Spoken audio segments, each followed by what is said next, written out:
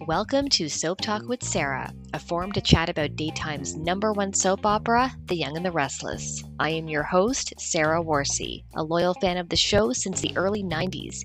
Join me in my weekly banter about the latest storylines, news, gossip, and so much more as The Young and the Restless celebrates 50 years on the air. Let's go!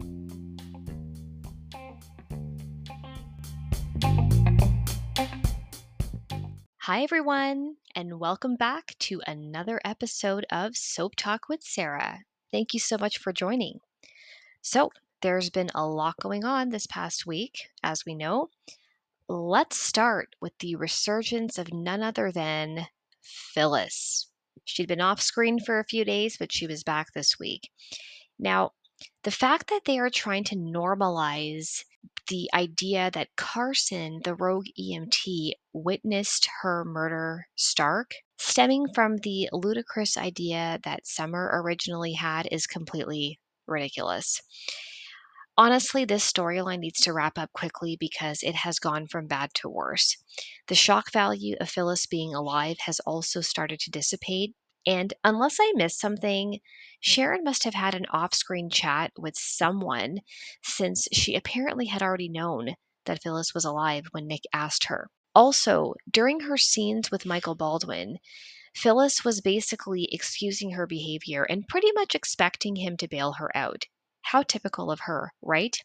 Now, seeing the depth of Phyllis and Michael's friendship, it was no surprise when he agreed to help her. But how much is Phyllis really going to pay, right? The justice system in Genoa City is sketchy at best.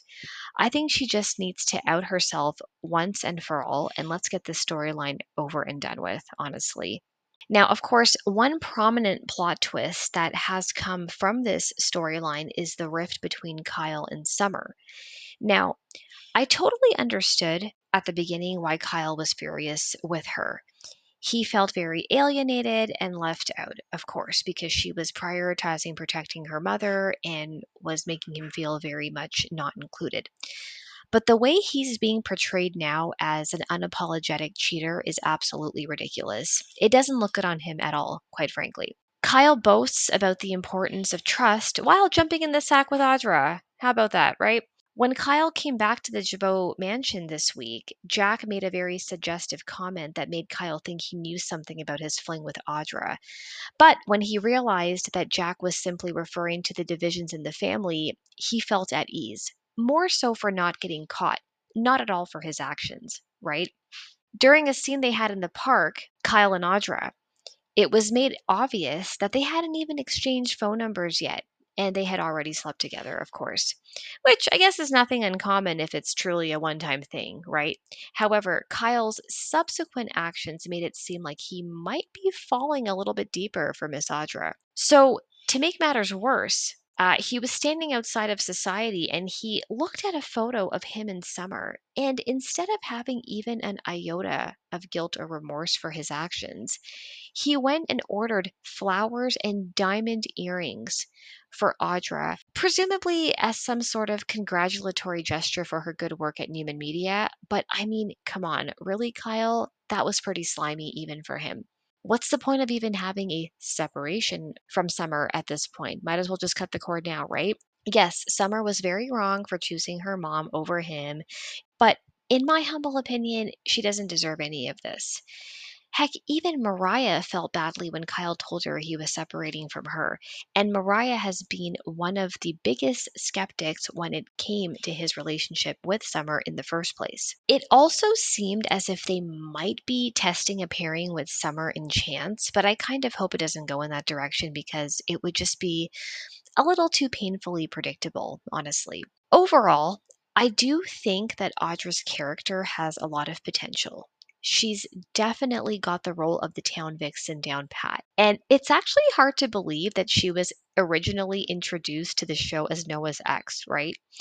And speaking of Noah, I do miss seeing him and Allie on the show. It's too bad they haven't had any airtime lately. And I will expand much more on the Sharon and Cameron Kirsten storyline in just a minute. But first, I'd like to give Nikki Newman the title for the Star of the Week. The way she laid into Victoria this week was absolutely epic. Honestly, ever since Victoria got with Nate, she's completely lost sight of reality. Yes, Nick has been through a lot lately, but he's also a grown man who should have been able to decide for himself if a leave of absence was necessary. Instead, Victoria forced his hand for her own personal agenda. Although Victoria is definitely smitten over Nate, I think deep down she does have her insecurities, which is why it irked me even more when Nikki reminded her of the whole debacle with Ashland and how her wanting to keep her brother at a distance had more to do with her own concern about Nick being right again.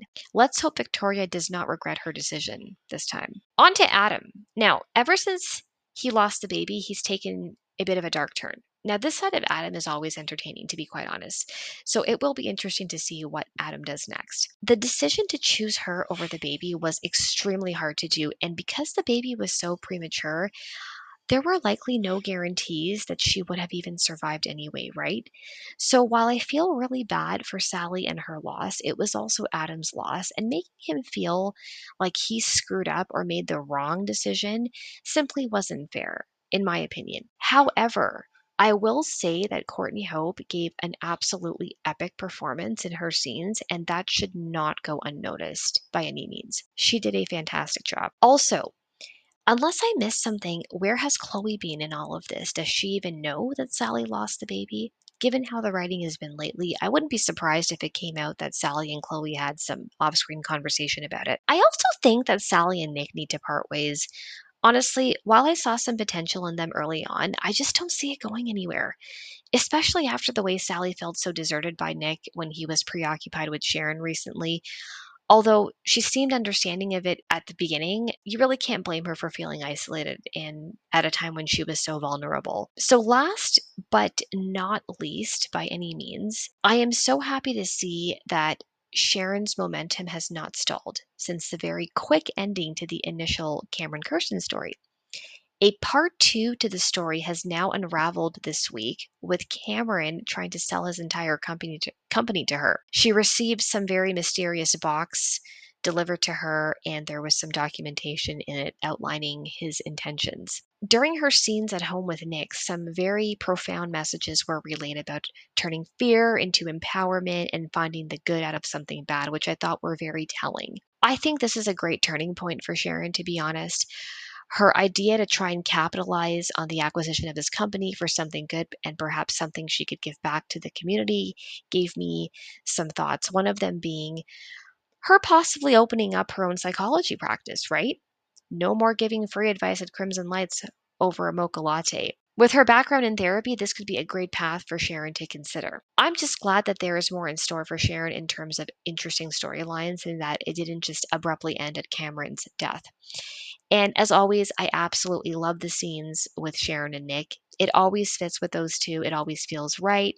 They have so much history, and you can never get tired of Nick looking out for her. Schick will always be endgame. Also, the show recently paid tribute to the late Jerry Douglas, who played John Abbott on the show. His character passed in 2006, and the actor himself passed away in November 2021. His wife, Kim Douglas, appeared on the show recently as Zelda, Tracy Abbott's book agent, and they had some very nice scenes together. If I may digress for a moment, Tracy has always had a way of holding the Abbott family together. In her scenes with Zelda, she very eloquently summarized all the latest drama happening in her family, with Ashley's grievances and with the coup and whatnot. If anyone was ever confused about a storyline, just go to Tracy and she'll make it make sense for you, honestly. She not only brings a warmth to the show, but she has also assumed the parental role since John Abbott's passing and always does her best to keep the peace within the family. So kudos to Tracy and to Beth Matlin for a phenomenal job. So that is it for my rant for this week. Now it's time for this week's fun fact.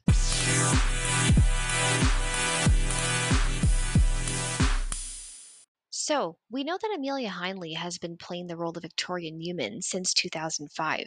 But before her, the role was played by Heather Tom, and the role of Billy Abbott was played by David Tom. And yes, you guessed it, they are real life siblings. Now, I never made this connection at the time because I definitely was watching then, but needless to say, their characters only became romantically involved after both David and Heather had left the show, and the characters were being played by other actors. Now, something tells me that the writers would most certainly have not gone in the romantic direction anyway while the Toms were playing the roles, right? So there you have it. That's this week's fun fact. Thank you so much for joining and for your support. I truly appreciate it. Please follow me on Twitter at SarahYR20 for regular banter between shows. And until next time, take care.